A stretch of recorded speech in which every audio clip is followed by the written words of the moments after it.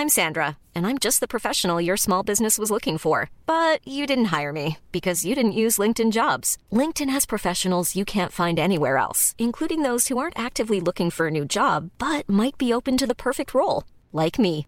In a given month, over 70% of LinkedIn users don't visit other leading job sites. So if you're not looking on LinkedIn, you'll miss out on great candidates like Sandra. Start hiring professionals like a professional. Post your free job on linkedin.com/people today. Hey there, it's Michelle Norris. I'm host of a podcast called Your Mama's Kitchen. When I travel, I'm usually looking for a way to find a taste of home when I'm not at home. And one of the things I love to do when I am at home is entertain. And Airbnb allows me to do that. When I was in California recently, I rented a house that had a great kitchen. And when we were sitting around the table, we're all thinking, we're in someone else's house. Someone could be in all of our homes as well. If you have a home, but you're not always at home, you have an Airbnb. Your home might be worth more than you think. Find out how much at airbnb.com/host.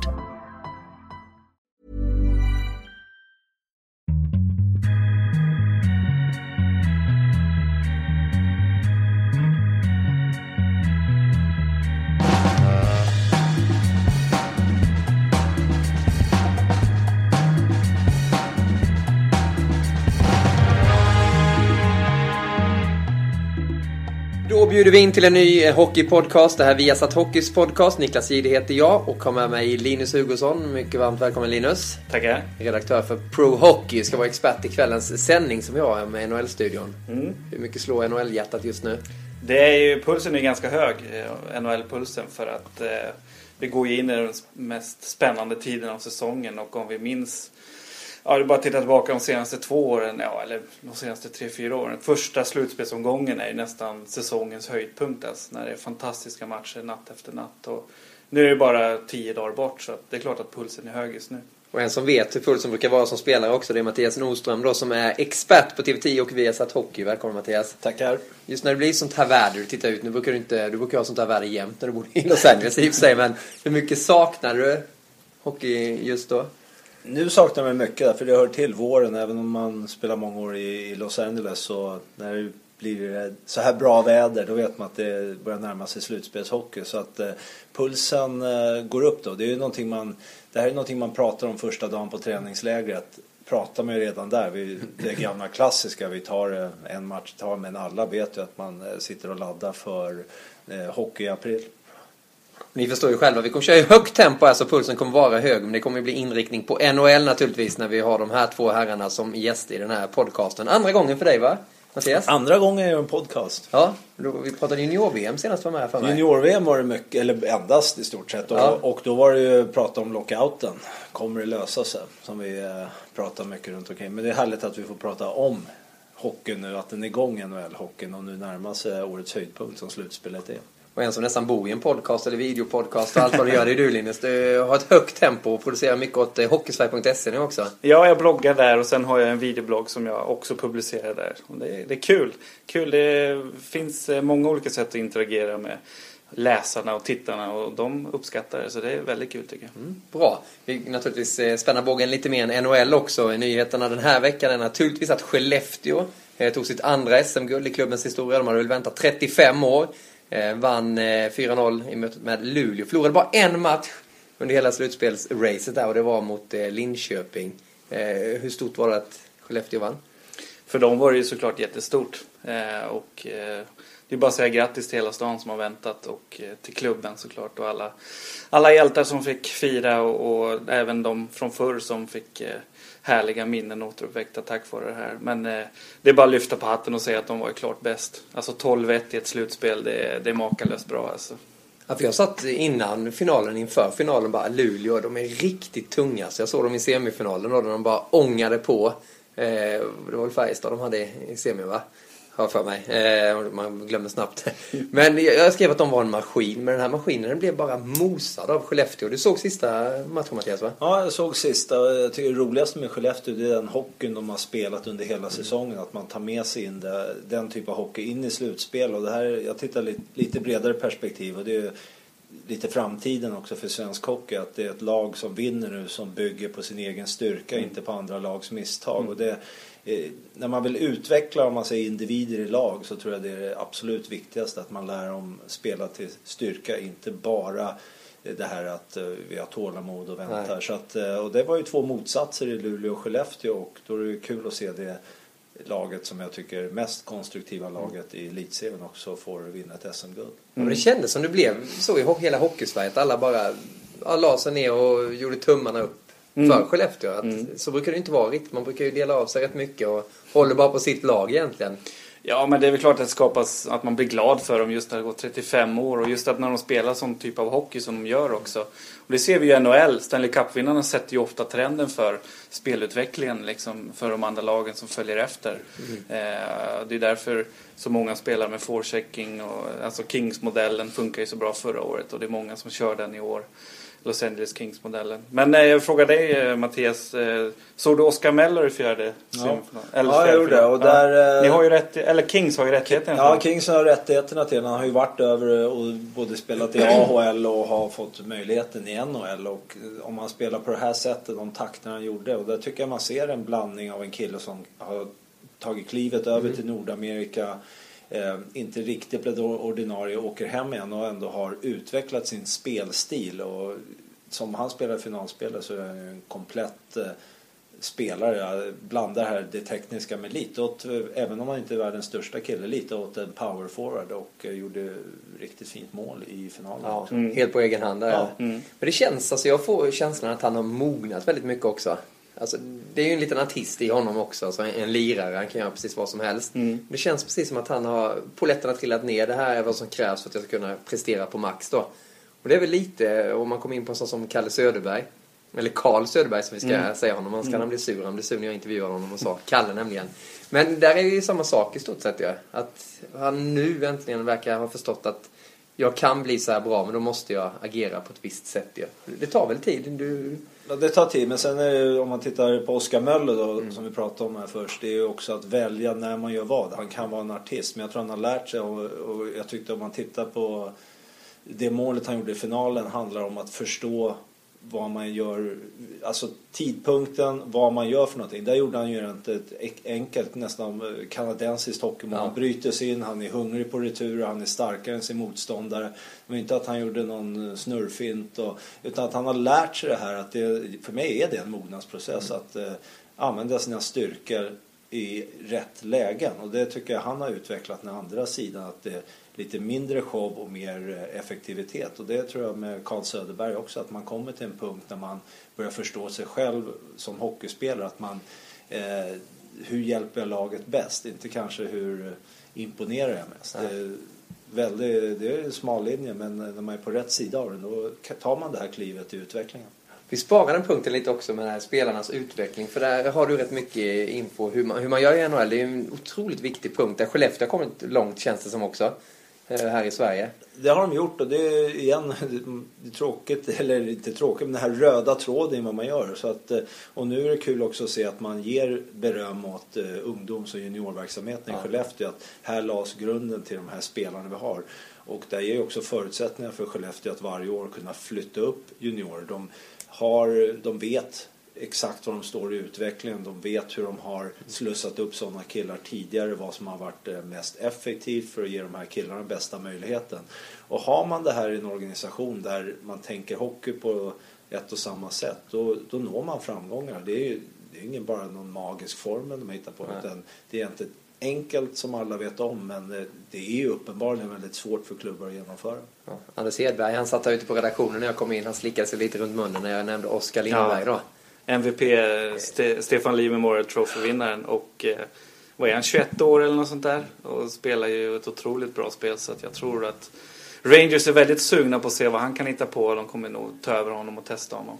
En annan intressant spelare ur NHL-synpunkt är ju målvakten, Skellefteås målvakt Eriksson. Joakim Eriksson, som ju draftades utav Philadelphia, men de gav honom inte ett kontrakt utan släppte rättigheterna, så han är i praktiken då free agent och kan få raka och välja bland anbud, och jag skulle inte bli förvånad om han får ett par anbud där bortifrån efter det han visade upp. Han är rätt kul, för vi följde honom i Leksand också när vi jobbade med Hockeyallsvenskan, som vi fortfarande gör då, men han var ju där för ett par säsonger sedan och slog ju Ed Belfors rekord i antal hålla nollor då. Men då var han lite skör i psyket, kände man.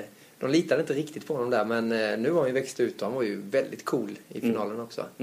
Grattis Skellefteå, säger vi. Yes. Och det hoppas vi får säga till Tre Kronor också, som håller på att ladda för VM nu. Det är ju träningsmatcher. De är väl inne i den 3:e campen nu, tror jag, Tre Kronor. Besegrade Tyskland idag. Vi visade matchen på Viasat Hockey 8-0 på bortais. Det säger inte så mycket nu att det är träningsmatch, men 8-0 ändå. Det var 5:e raka segern och det behöver ju Tre Kronor. För det här hemma-VMet som kommer bli oerhört viktigt. Och du är lite involverad, Mattias. Ja, jag kommer agera som kallar det ambassadör för hockey-VM, och det handlar ju stort sett och för gäster och företag att ta emot dem på ett trevligt och bra sätt och förhoppningsvis berika hockeyupplevelsen för dem under VM här på hemmaplan.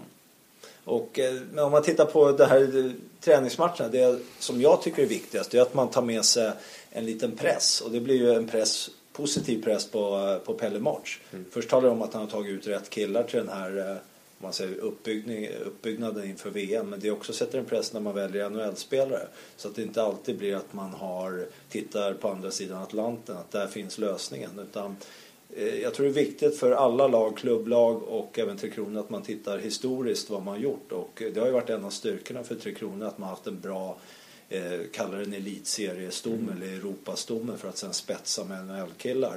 Och jag tror man inte får gå ifrån det helt och hållet att man bara plockar in ett gäng NHL-killar, utan blandningen kan vara väldigt bra, och på grund av att de spelar nu bra innan så kanske det ändrar ju inte pressen, det är ju inte mindre press under hockey-VM, men för Pelle Mårts så måste det vara skönt att känna att det här fungerar, de killarna var på hemmaplan, de presterar en bra hockey och kanske börja köpa hans hockeytänk. För det blev ju lite märkligt i fjol.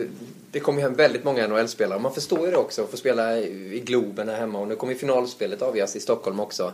Och det är inte ofta du får vara med om en sån sak. Men i fjol blev det ju att det kom in nästan för många. Han har ju inte sagt det rakt ut heller, Pelle där, men man fick den antydan om att det blev inte riktigt som man hade tänkt sig då naturligtvis. Sen är det ju, jag menar, en kvartsfinal förlorade mot Tjeckien i fjol, 3-2. Sen är VM slut och då är det fiasko. Det är en skör tråd. Och det är ju, Tjeckien är ju historiskt, om vi tittar historiskt, det är ju en mardrömsmotståndare för Sverige också. Och jag kände det, jag satt och kollade med Kalle Johansson den matchen, och jag vände mig till honom efter första perioden och bara, det här luktar, plats, alltså. Det här luktar World Cup 2004, sa jag. Nu var det inte 6-1 som det var i den matchen, men man såg tendensen att tjeckerna fick lite övertag, kunde lägga sig på kontring, och Tre Kronor hade väldigt svårt mot det motståndet. Och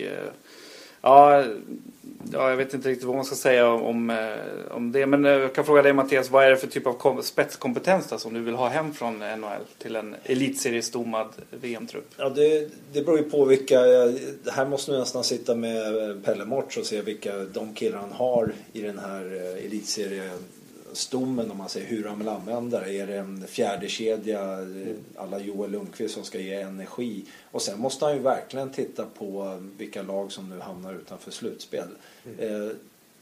Jag har inga namn jag kan säga vad jag ser här, utan jag tror man måste vara väldigt bara noggrann med att man har en bild själv i huvudet hur man vill bygga laget. Om det är målskyttar man ska ha hem, eller är det backsidan först och främst. Att det återstår ju att se, men det svåra är ju när man tar ut de här lagen, och det går ju för alla nationer som är NHL-spelare, det är att man har ju en lista, en rangordning där det blir svårt att motivera både utåt och mot sig själv om man inte tar in killar som, om man säger, är rankade högt för att man försöker bygga ett annat typ av lag. Och det här är ju pressen som finns från alla nationer, från media, är att man vill se den här rangordningen.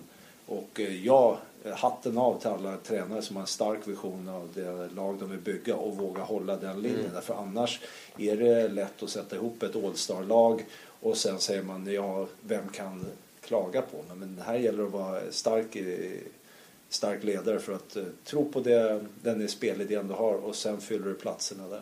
Jag tycker du är huvudet på spiken. Alltså för Ryssland då, Bilja Letdinov heter han väl, som är förbundskapten där, som kom in i fjol, vann VM-guld direkt. Vi följde dem i Channel One, då hade de ju med alla. Det var ju Datsjuk och det var Kovalchuk och det var Ovechkin och Malkin också. Och de följde ju hans linje, för alla ser ju framåt nu mot OS som kommer skall då, framförallt också ryssarna. De vill ju inte missa sånt. Det var ju bara Ovechkin som körde lite för sig själv, men de andra Sån som Kowalczyk. Han körde ju där i tredje kedjan och bara gnuggade. Och efter bara hyllade allt och alla utom sig själv också. Den där mentaliteten man har sett tidigare kanske i Ryssland fanns inte där längre. Och det är det man måste hitta i Tre Kronor. Nu säger inte jag att de är några diver, för det svenska spelare inte riktigt på det sättet heller. Men det gäller ju verkligen att hitta i och med att det blir så kort tid, för det hinner inte träna ihop någonting. Tar du hem Bäckströms, Zäta, de här, då vill ju alla spela powerplay naturligtvis, och alla vill styra kanske. Ja, och sen att man vågar också ta de beslut. Om vi tittar på Ryssland nu i Channel One Cup där Ovechkin då kanske var lite den som körde sitt eget race, men då hamnar han ju direkt i andra powerplay. Då var han ju borttagen från första powerplay, så att där gäller det att vara väldigt stark igen som tränare, ledare, att man skickar de signalerna. Och det är inte viktigt hur de skickar kanske signalerna i det här fallet till Ovechkin, utan det är den signalen skickar till resten av gruppen att jag accepterar inte det här. Och ett framgångsrikt lag har alltid den typ av ledare eller tränare som tar de besluten. Är Mårten sån som vågar göra det om en svensk spelare skulle visa dåligt uppträdande på isen? Ja, jag tror också, och vi har ju en fördel måste jag säga lite med den svenska mentaliteten genom året, att vi är ju otroligt laglojala. Så att när det här sker så är man nästan åt andra hållet, att vi har haft en väldigt bra moral, alla Tre Kronor-lag jag har varit med, att då dunkar man nästa kille i ryggen, för att jag har aldrig varit i ett Tre Kronor-lag där inte den här gemensamma visionen har varit ett VM-guld. Och den framgången, då får man sätta, och har alla killar jag har varit med och spelat har satt det åt sidan och för lagets bästa. Men en större utmaning skulle jag säga för en trupp som Ryssland och Kanada än för en svensk trupp. Och Pelle Mårts har ju haft erfarenheten i junior-VM, och det är ju nu, jag vågar knappt säga, det är 92, så det är väldigt länge, så att det är många år sedan. När Pelle Mårts med Tommy Tomt ledde oss till ett JVM-silver, och jag har aldrig sett några andra tendenser att inte Pelle vågar ta de här besluten, därför för honom tror jag är precis lika viktigt som för alla spelare. Det är en sak, det har framgång i det här VMet. Det var hyggligt lag ni fick, var det 98 va? Ni invaderade. Ja, precis. Ja, nej, jag måste säga jag har inte varit i ett Tre Kronor-lag som när man kommer dit, när man börjar spela, man säger att vi måste ha en jäkla massa flyt för att vinna, utan det har mer varit såna här skräckmotståndare man har stött på som man vet, och det är ju det som är charmen, man får aldrig glömma, det är charmen med en kort turnering, att ibland mäter man inte bara spelare mot spelare, utan ibland är det att vakna på rätt sida av sängen, eftersom det inte är, ibland önskar man, eller många gånger önskar man att det var bästa 7, men det har man inte möjligheten i ett VM. Jag tänkte du skulle säga vakna i rätt säng då. Det underlättar det också. Ja, men positiva vindar blåser för Tre Kronor. Vi hoppas att det kommer bli folkfest i Globen också. Det kommer notan här se till att det blir då. Ja. Tillsammans med Foppa och Sudden och Lidas och hela ligan.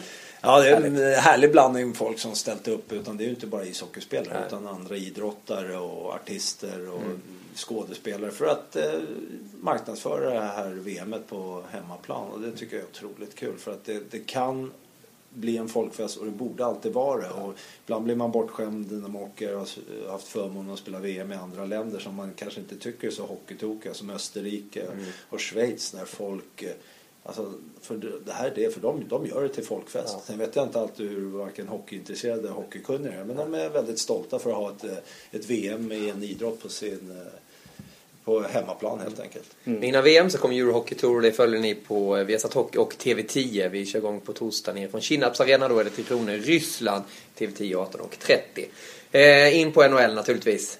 Det är ju sista veckan. Sen är grundserien över. Det känns ju märkligt ändå, för det känns precis som vi satt inför premiären. Det var ju inte många månader sedan det körde igång, men nu är snart 48 matcher spelade. Och berätta lite om läget. Nu kan det vara många som lyssnar på den här podden, och då har det spelats 2 omgångar till. Ja, precis. Men ändå, vad är anmärkningsvärt om du börjar med östra? Ja, anmärkningsvärt i östra är ju att Montreal har hållit. Från 15:e plats i fjol, och nu har jag inte kollat tabellen, men jag tror de ligger 2 fortfarande. Om de håller Boston-stången. Och det är anmärkningsvärt. Och sen har vi, tycker jag, att Ottawa ser ut att klara slutspelsplats trots alla skador. Otroligt anmärkningsvärt. Toronto. Men om vi tittar i botten så är ju de 2 stora besvikelserna där är ju Tampa Bay, som aldrig får ordning på sitt försvarsspel, verkar det som. Och Philadelphia, som inte heller får ordning på sitt försvarsspel. Så det är 2 tunga favoriter som har fallit lite för långt ner för att det ska vara så att man ska kunna förklara det på något accepterat sätt, tycker jag. Vad känner du, Mattias? Om östra konferensen, jag kan inte annat än instämma att det är framförallt Tampa och Philadelphia, att när vi pratar om de här två lagen så hade man mycket högre förväntningar, och då har man lite motsatt sida om man tittar Stamkos och St. Louis då, att de är ju poängtopp, men att jag är lite förvånad också, därför det är ju Le Cavalier, och de har ju vunnit Stanley Cup förut och vet ju vad som krävs för att gå dit, och de får inte ihop det som ett lag, och ibland är det så, det sticker väldigt ut när man ser två killar som man inte kan klandra, de gör ju det de ska göra för laget, så är det ju. Det blir fel, och Philadelphia försvarsspelar och de får inte ordning på målvaktsproblemet där, och verkar ha fått ännu större problem nu med Bryskalov efter hans kommentar att han bryr sig inte om han blir utköpt från vad det nu var, sitt 9-åriga kontrakt i sommar. Och där är också just kommentaren, utan svara istället att jag blir förkrossad när jag blir det, jag kan bättre än det här, men att den här uppgivna inställningen, det skickar ju riktigt dåliga signaler, inte bara om honom som person, utan kanske lite vart laget står. Du kommenterade ju matchen faktiskt, var det 2 veckor sedan när vi hade Peter Forsberg i studion också, då, när han såg ut att somna på bänken. Ja, han satt och somna, och som spelare är någonting som irriterar en fruktansvärt. Man har lust att gå över och klappa till honom, därför då har han gjort den här lagidrotten till en individuell idrott, att man sitter där och säger att han bryr sig inte om utgången av matchen. Han är utbytt, och då sitter och gäspar och halvsover, och det här är ju killar som man vill ska då kriga för honom nästa kväll då, täcka skott och vinna tillsammans, och så skickar man de där signalerna, är bedrövligt helt enkelt. Förutom att klappa till honom, vad hade du gjort om en lagkapten i ett lag, vad hade du gjort om en kille? Hey, I'm Ryan Reynolds. Recently, I asked Mint Mobile's legal team if big wireless companies are allowed to raise prices due to inflation. They said yes. And then when I asked if raising prices technically violates those onerous 2-year contracts, they said, "What the f*** are you talking about, you insane Hollywood ass?" So to recap, we're cutting the price of Mint Unlimited from $30 a month to just $15 a month. Give it a try at mintmobile.com/switch. $45 up front for 3 months plus taxes and fees. Promo rate for new customers for limited time. Unlimited more than 40 gigabytes per month. Slows full terms at mintmobile.com. Hey there, it's Michelle Norris. I'm host of a podcast called Your Mama's Kitchen. When I travel, I'm usually looking for a way to find a taste of home when I'm not at home. And one of the things I love to do when I am at home is entertain. And Airbnb allows me to do that. When I was in California recently, I rented a house that had a great kitchen. And when we were sitting around the table, we were all thinking, we're in someone else's house. Someone could be in all of our homes as well. If you have a home, but you're not always at home, you have an Airbnb. Your home might be worth more than you think. Find out how much at airbnb.com/host. Nej, jag skulle med killen själv just det här att vi pratar inte om han tycker synd om sig själv, utan vad skickar du för några signaler? Därför när man har den rollen, en målvakt har ju tung uppgift, man är väldigt utlämnad och ensam där, men han skickar också signaler till sitt försvar att det här är det engagemanget jag lämnar på isen, och jag vet inte vad jag skulle gjort egentligen. Kanske hade klappat till han. Funkar inte det? Skickat upp han i rymden. Men det är ju så otroligt intressant med Flyers målvaktssituation, i och med att inte alla, men titta på Sergej Bobrovsky som de skickade till Columbus liksom, och så visade sig att han hade i sig att bli en Vezina Trophy-kandidat och Hart Trophy-kandidat till och med kanske. Och jag menar, vad är det? Har de ingen målvaktstränare, eller har de en usel målvaktstränare? Eller är det att coachen Peter Laviolettes system där backarna pinchar väldigt högt och ibland ofta lämnar honom ganska utlämnad? Är det att det får helt enkelt målvakten att se dålig ut, och du behöver en Grant Fuhr som på Edmontons storhetstid på 80-talet klarade av att spela den typen av hockey utan att bli helt knäckt. För Bryskalov, han verkar ju bli helt knäckt om han släpper in 3 mål på en match liksom, även fast laget kanske spelade en 4-3 hockey den matchen liksom, men bara inte lyckas göra mål. Så att jag vet inte vad man ska Jag är inte beredd att kasta ut Briscala från Flyers än. Jag tror det skulle vara fel av dem att göra det draget redan i sommar. De har ju 1 år till på sig. De kan ju köpa ut hans kontrakt även nästa år enligt de här övergångsreglerna som de tecknade i kollektivavtalet. Ett så kallat amnestiutköp. Så att jag skulle vänta 1 år till och se om de kan få ordning på något systemfel i försvaret först. Men det måste vara mycket mentalt också. Med tanke på den rundan de hade mot Pittsburgh i fjol också, när det bara regnade in mål. Då kom ju Briscala. Nu vann de ju den serien i och för sig. Men det känns som att målvaktsfrågan har kommit så mycket i fokus att det var nästan ohållbart när säsongen började och han inledde lite svagt. Då var det ju direkt folk som var framme med slangbällorna eller vad som helst. Och det känns som att det speglar av sig in i laget på något sätt också. Jag vet inte. Har du varit med om det någon gång? Alltså för jag tänker, förra året, han spelade inte bra mot Pittsburgh men de vann. Sen så gick de vidare mot New Jersey andra omgången. Där spelade han bra. Men de förlorade. Men han sågs ändå som så här säkerhetsrisken i laget. Trots att han spelade bra i den serien. Liksom. Har du varit med om att en media och fans liksom har riktat in sig på en spelare. Och så till slut det blir bara ohållbart. Även fast han kanske spelar bra. Ja, det är ju de stora marknaderna. Och det är Montreal, Toronto, New York. Philadelphia är det medialt. Boston är en av de här. Där det handlar mycket om det. Därför här har du inte bara en som följer laget. Utan här handlar om att lyfta fram en historia. Och vi vet ju att New York har ju ätit upp stora stjärnor just av den anledningen. Att när det börjar jaga sen, då är häxjakten igång. Tills, det var ju lite, till och med när jag kom till New York 93, då pratade man om att det här, vad det än gör, läs inte tidningarna, för de har makten att få dig tradad. Och det var ju lite så att därför alla läser tidningar i New York, därför det här är då även tränarna, general manager, ingen är opåverkbar. Den som säger det säger jag ljuger. Därför så stort i trycket. Och Philadelphia är ju absolut en sån marknad också. Där när det väl börjar, då är det svårt att få drevet att sluta. Och det där drevet har ju varit igång i New York också med tanke på Rangers position. Just nu så har de väl 2 poäng till godo. Nu är det lördag kväll och det kan ju snabbt vara förändrat med tanke på att de andra lagen spelar här ikväll då. Du var ju över nu nyligen här, Mattias. Hur upplevde du det? Den matchen vi såg, den vann ju New York på straffar mot Toronto. Då upplevde jag den matchen väldigt samlat. Och jag tyckte Rangers spelade en smart match på hemmaplan och inte blev för fastna i det här att nu måste vi jaga, utan de hade rätt coola huvuden. Jag tycker ändå sett förändring efter Gaborik blev tradad. Jag har sett det här problemet med New York i många år. Det är att jag brukar säga för många hövdingar, inte tillräckligt många indianer. Och med det menar jag att det är ju det problemet man har haft i New York i många år. Att man tar in där man visar upp ett lag som är så slagkraftigt. Men man tar bort de här grovarbetarna, rollspelarna som jag faktiskt tyckte Rangers hade en väldigt framgång med förra året. Och då tar man in Gaborik, men jag tror även i det tysta så erkänner de lite nu att okej, vi går med Nash och Richards som våra hövdingar. Därför Callahan som kapten, han fyller ju faktiskt, han köper in en liten annorlunda roll.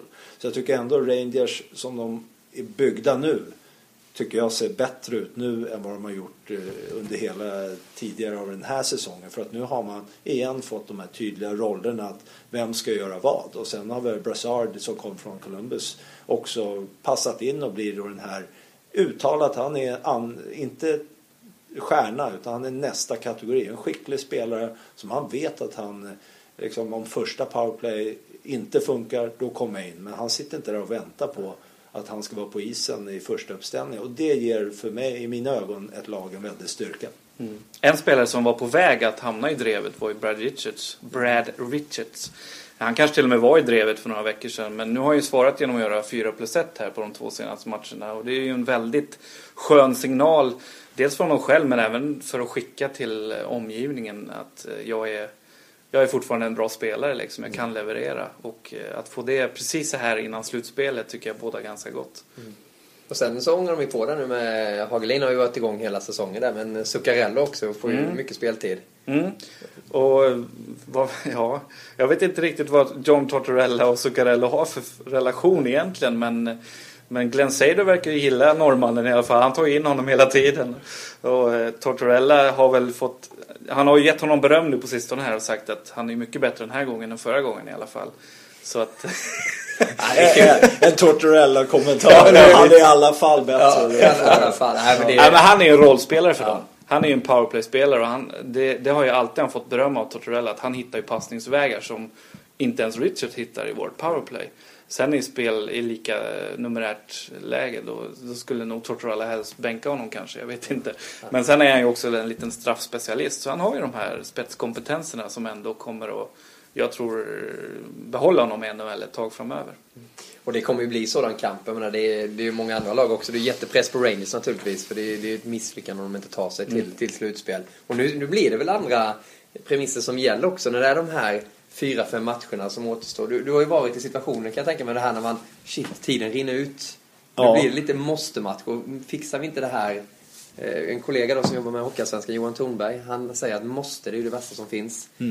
Och försöka. Jag menar, det är en lurig situation. Det blir så mycket mer än bara hockeymatcher just nu. Ja, det är därför det blir väldigt mycket mer. Och sen är det roligt hur olika lag, vad de har för några förutsättningar. Därför med så här nu få matcher kvar, då är det vissa lag som har säkrat slutspelsplatsen som nu då börjar titta på kanske vila någon toppspelare som har spelat mycket, eller fått mycket istid under den här förkortade säsongen. Och andra lag då som har lärt sig, de som kommer in i slutspelet har lärt sig att vinna under press. Och det här tar man med sig in i första rundan. Så att du skapar 2 olika djur här samtidigt. Det ena som du liksom laddar batterierna för att de höga förväntningarna, och sen är det lag som precis har lärt sig vad blodsmak är. Och det är därför det som gör den här första rundan så otroligt intressant. Ska vi sammanfatta östra lite då? Vilka kommer ta de här platserna? Alltså... I där nere, runt strecket. Jag har ju stuckit ut hakan för en vecka sedan och sagt att Islanders kommer missa. Sen gick ju de och vann 3 raka direkt efter det. Så att de ser ju ändå ganska säkra ut. Men Winnipeg är ju riktigt heta. Alltså, så att det är Winnipeg som ligger på 9:e plats ju. Vi har ju Rangers 7, eller Islanders 7, Rangers 8 och Winnipeg 9. Och ikväll möts ju Winnipeg och Islanders. Men... Nej, mitt tips på den för en vecka sedan var ju att Winnipeg skulle ta platsen ifrån Islanders. Men jag är inte så säker längre. Och sen vet man ju aldrig med Washington. Med tanke på den här Southeast Division också. Helt plötsligt är de inne i det där. Tittar man på tabellen och bara, vad bra det går för Kalle och company. De är 3. Ja, 1 poäng från 9:e platsen liksom. Ja, det är läskigt. Ja, det går snabbt. Och, har du någon gissning då? Nej, det är inte min grej. Jag har ingen gissning faktiskt. Utan jag är mer... låt oss utvärdera istället när man kommer dit. Utan jag tittar mer på... Som jag sa, hur går man in i det här och den hockey, och om man tittar bara på lagen så är fortfarande för mig Winnipeg riktigt, tycker jag inte får ihop det, hitta den här riktiga att de är lite jämna, lite för ojämna. Så att om det ska vara en gissning då, så jag tror Winnipeg är något år för tidigt för att ta sig till slutspel. Vi blickar västerut då. Du tycker den är mer... Ja, den är ju mer spännande på ett sätt i och med att vi har, kanske från vår synvinkel, ja det är klart Henke, om han missar slutspel vore det ju kul för Per Mårts. Men vi har ju Dallas mot Detroit och Columbus runt strecket precis. Sen är Minnesota ligger lite över men är på väg neråt, för de har ju riktigt dålig formkurva. Så att där, och Detroit har ju satt sig i den här situationen helt onödigt tycker jag. Vi vet ju att de har haft en jättetuff säsong med mycket skador och sådär. Men om man ser till matcherna på slutet tycker jag, när de ändå har fått acceptera att okej, vi är i liksom riktig playoff push här nu. Liksom. Vi måste verkligen vinna varje match. Då går de och gör en dålig match mot Calgary på bortaplanet. Calgary som är helt bortspolat liksom. Och, nej, jag förstår inte riktigt hur det kan bli så. Men det är ju det som är NHL-hockey. Jag ska säga, om man tittar just på Detroit, de vet ju om historik nu. De har inte missat slut på 21 år. Och de här killarna de har i laget, de har vunnit Stanley Cup, och det är våra svenska killar, får jag säga, har vunnit OS-guld och VM-guld. Alltså de har all erfarenhet. Det de inte har erfarenhet av, det är att spela ett Detroit Red Wings som ligger på 8:e plats. Och det här är ju helt nya marker för dem. Och de verkar bli tagna av stundens allvar. Jag har för många gånger spelat mot ett Detroit som har varit klara för slutspel vid jul ungefär. Och sen när man spelar mot dem och blir så imponerad som motståndare hur de spelar hockey. Men det här är ju samma tendens som om man matcher när man helt plötsligt, de få matcher man har varit med om, när man leder med 5 mål. när man bara kan spela ut. Eller för andra, man ligger under med 6-0 inför tredje perioden och så spelar en helt fantastisk period när folk säger att oj, att de inte spelar ens i närheten av här i första. Och det här handlar bara om en sak, det är att lära sig att spela med press. Därför utan press så vet vi alla att då kan man prestera. Men under press, det är det man imponeras mest då om vilka presterar bäst under de här förhållandena. Och då ska man ju inte säga att de här killarna har erfarenhet av de här Stanley Cup-finalerna, men inte den här situationen. Ja, de har ju något mer att förlora nu, känns det som. Alltså precis, helt plötsligt en Stanley Cup-final så är det ju, då har ju allt att vinna. Och helt plötsligt nu har man mycket. Och så går deras coach Babcock ut och säger att någonting i stilen att Henrik Zetterberg som kapten, Mike Babcock som headcoach, inte under vår vakt ska det här ske. Att när vi är på vaktpost så ska vi för första gången på 21 år missa slutspel. Och alltså nu tar man även som tränare upp en helt ny nivå av press igen. Att säga att då börjar man prata om att man verkligen, det finns en möjlighet. När man tidigare inte ens, den möjligheten inte har funnits. Nu pratar man att det ska inte hända. Då är vi inne på de här måsten, skan. Ja. Och då blir det tufft för killar att prestera så bra hockey som vi är vana att se och spela. Kanske dags för Babcock att hitta något annat. Ja, han har ju varit där i många år nu och det kommer väl till en punkt där coachen tappar styrkan i rösten i omklädningsrummet. Även fast jag tror att Babcock har inte förbrukat sina 9 liv i Detroit än, för de har otroligt stor respekt för honom. Kenny Holland och spelarna har ju stor respekt för honom. Och han sägs ju vara den bäst förberedda coachen i hela NHL. Han är på jobbet 7:00 varje morgon och kan ju saker och ting innan och utan. Och han lär väl bli Kanadas head coach i OS nästa år. Om han inte redan har blivit utsett till det. Jo, det kanske han har. Men jag tror han har blivit det. Men ja, kanske det. Men ett intressant lag när vi snackar om att ha allt att förlora eller allt att vinna, det är ju Columbus. Som ju visserligen, de har ju 8:e platsen nu, men bara 3 matcher kvar att spela. Men där kan man ju snacka om ett lag som har allt att vinna i den här situationen. Ingen trodde att de skulle vara med så här långt än. Och så nu är det bara att trycka gasen i botten och köra och se vart det hamnar. Liksom. Jag kollade faktiskt en gammal pro hockey där. Du har tippat dem sist ju. Ja? Nej. Har du inte det? Nej. Jag har den i väskan. Jo, det är klart. Vi hade dem sist inför den här säsongen. Ja. Även fast det var nog... Det var ju tidigt, det var ju innan det blev lockout till och med. Ja, visst. Ja. Men vi hade även ett reportage om dem i ett av höstnumren. Precis när det blev lockout. Och där de själva liksom fick Brandon Dubinsky till exempel, som de hämtade in från Rangers då.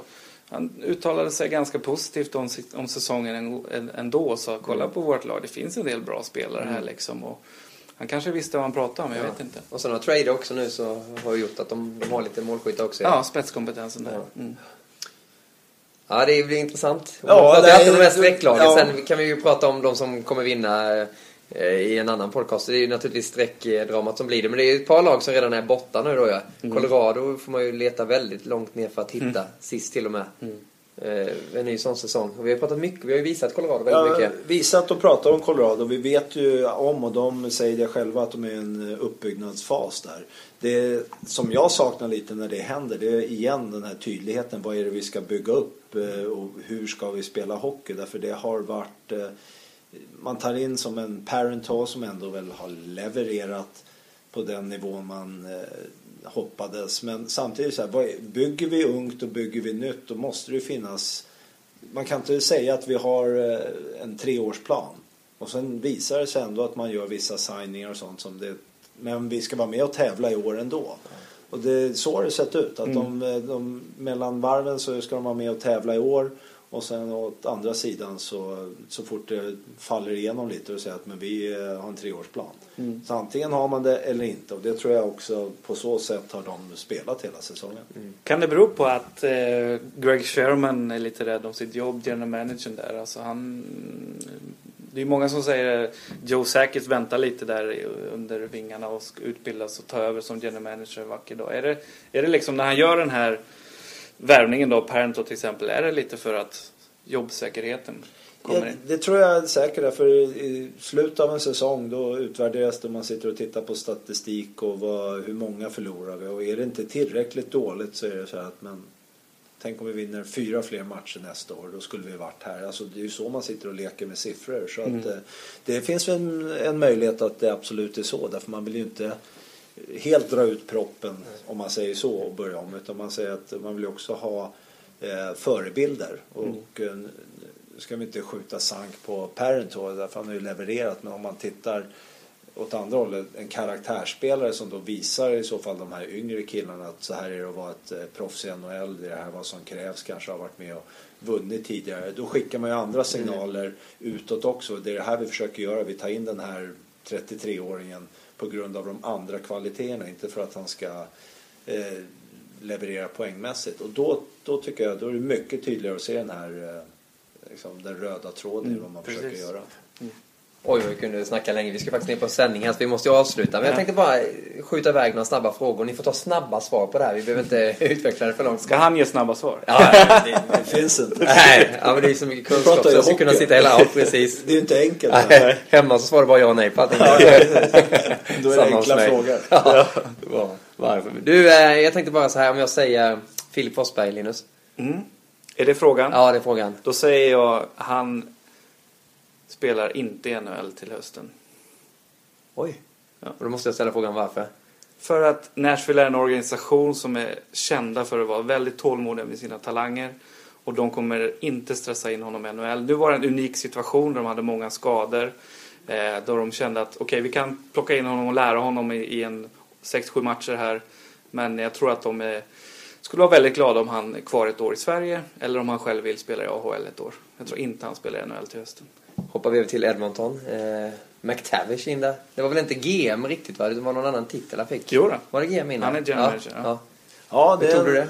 Ja, jag känner han som person. Jag hade igen förmånen att spela med han i Rangers 93-94 och bara som person kan jag prata. Helt otroligt fantastiskt trevlig och bra person och var precis för mig en av de här förebilderna som lärde en hur man hanterar sig som professionell ishockeyspelare. Nu är det en annan roll som general manager, utan det igen, hur omöjligt att utvärdera innan, utan jag kan bara prata om vad han är för någon person, och det är en person som jag har väldigt mycket respekt för. Så kan han, om man säger, göra sitt jobb på samma sätt som han är som person, då kommer det gå bra för honom. Och så avslutar vi ju med Kalle Söderberg.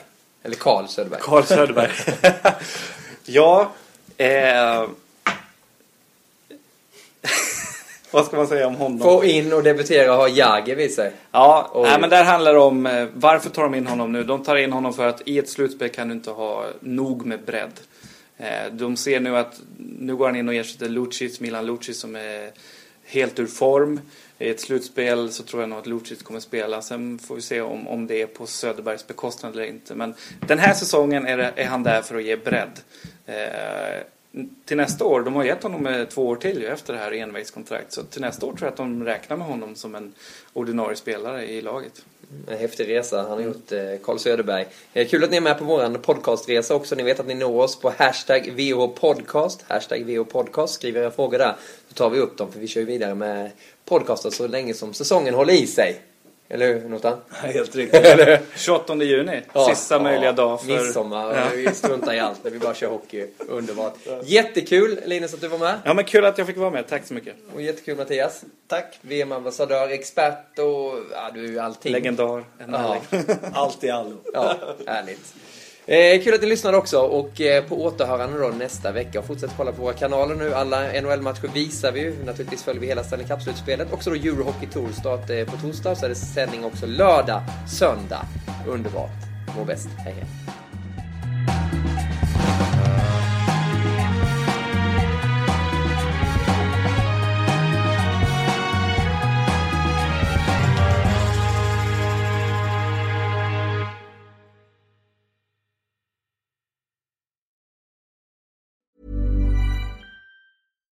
When you make decisions for your company, you look for the no-brainers. And if you have a lot of mailing to do, Stamps.com is the ultimate no-brainer. It streamlines your processes to make your business more efficient, which makes you less busy. Mail checks, invoices, legal documents, and everything you need to keep your business running with Stamps.com. Seamlessly connect with every major marketplace and shopping cart. Schedule package pickups and see your cheapest and fastest shipping options from different carriers. With rates up to 89% off USPS and UPS rates. And with the Stamps.com mobile app, you can take care of mailing and shipping wherever you are. Make the same no-brainer decision as over 1 million other businesses with Stamps.com. Sign up with code PROGRAM for a 4-week trial, plus free postage and a free digital scale. No long-term commitments or contracts. That's Stamps.com. Code PROGRAM.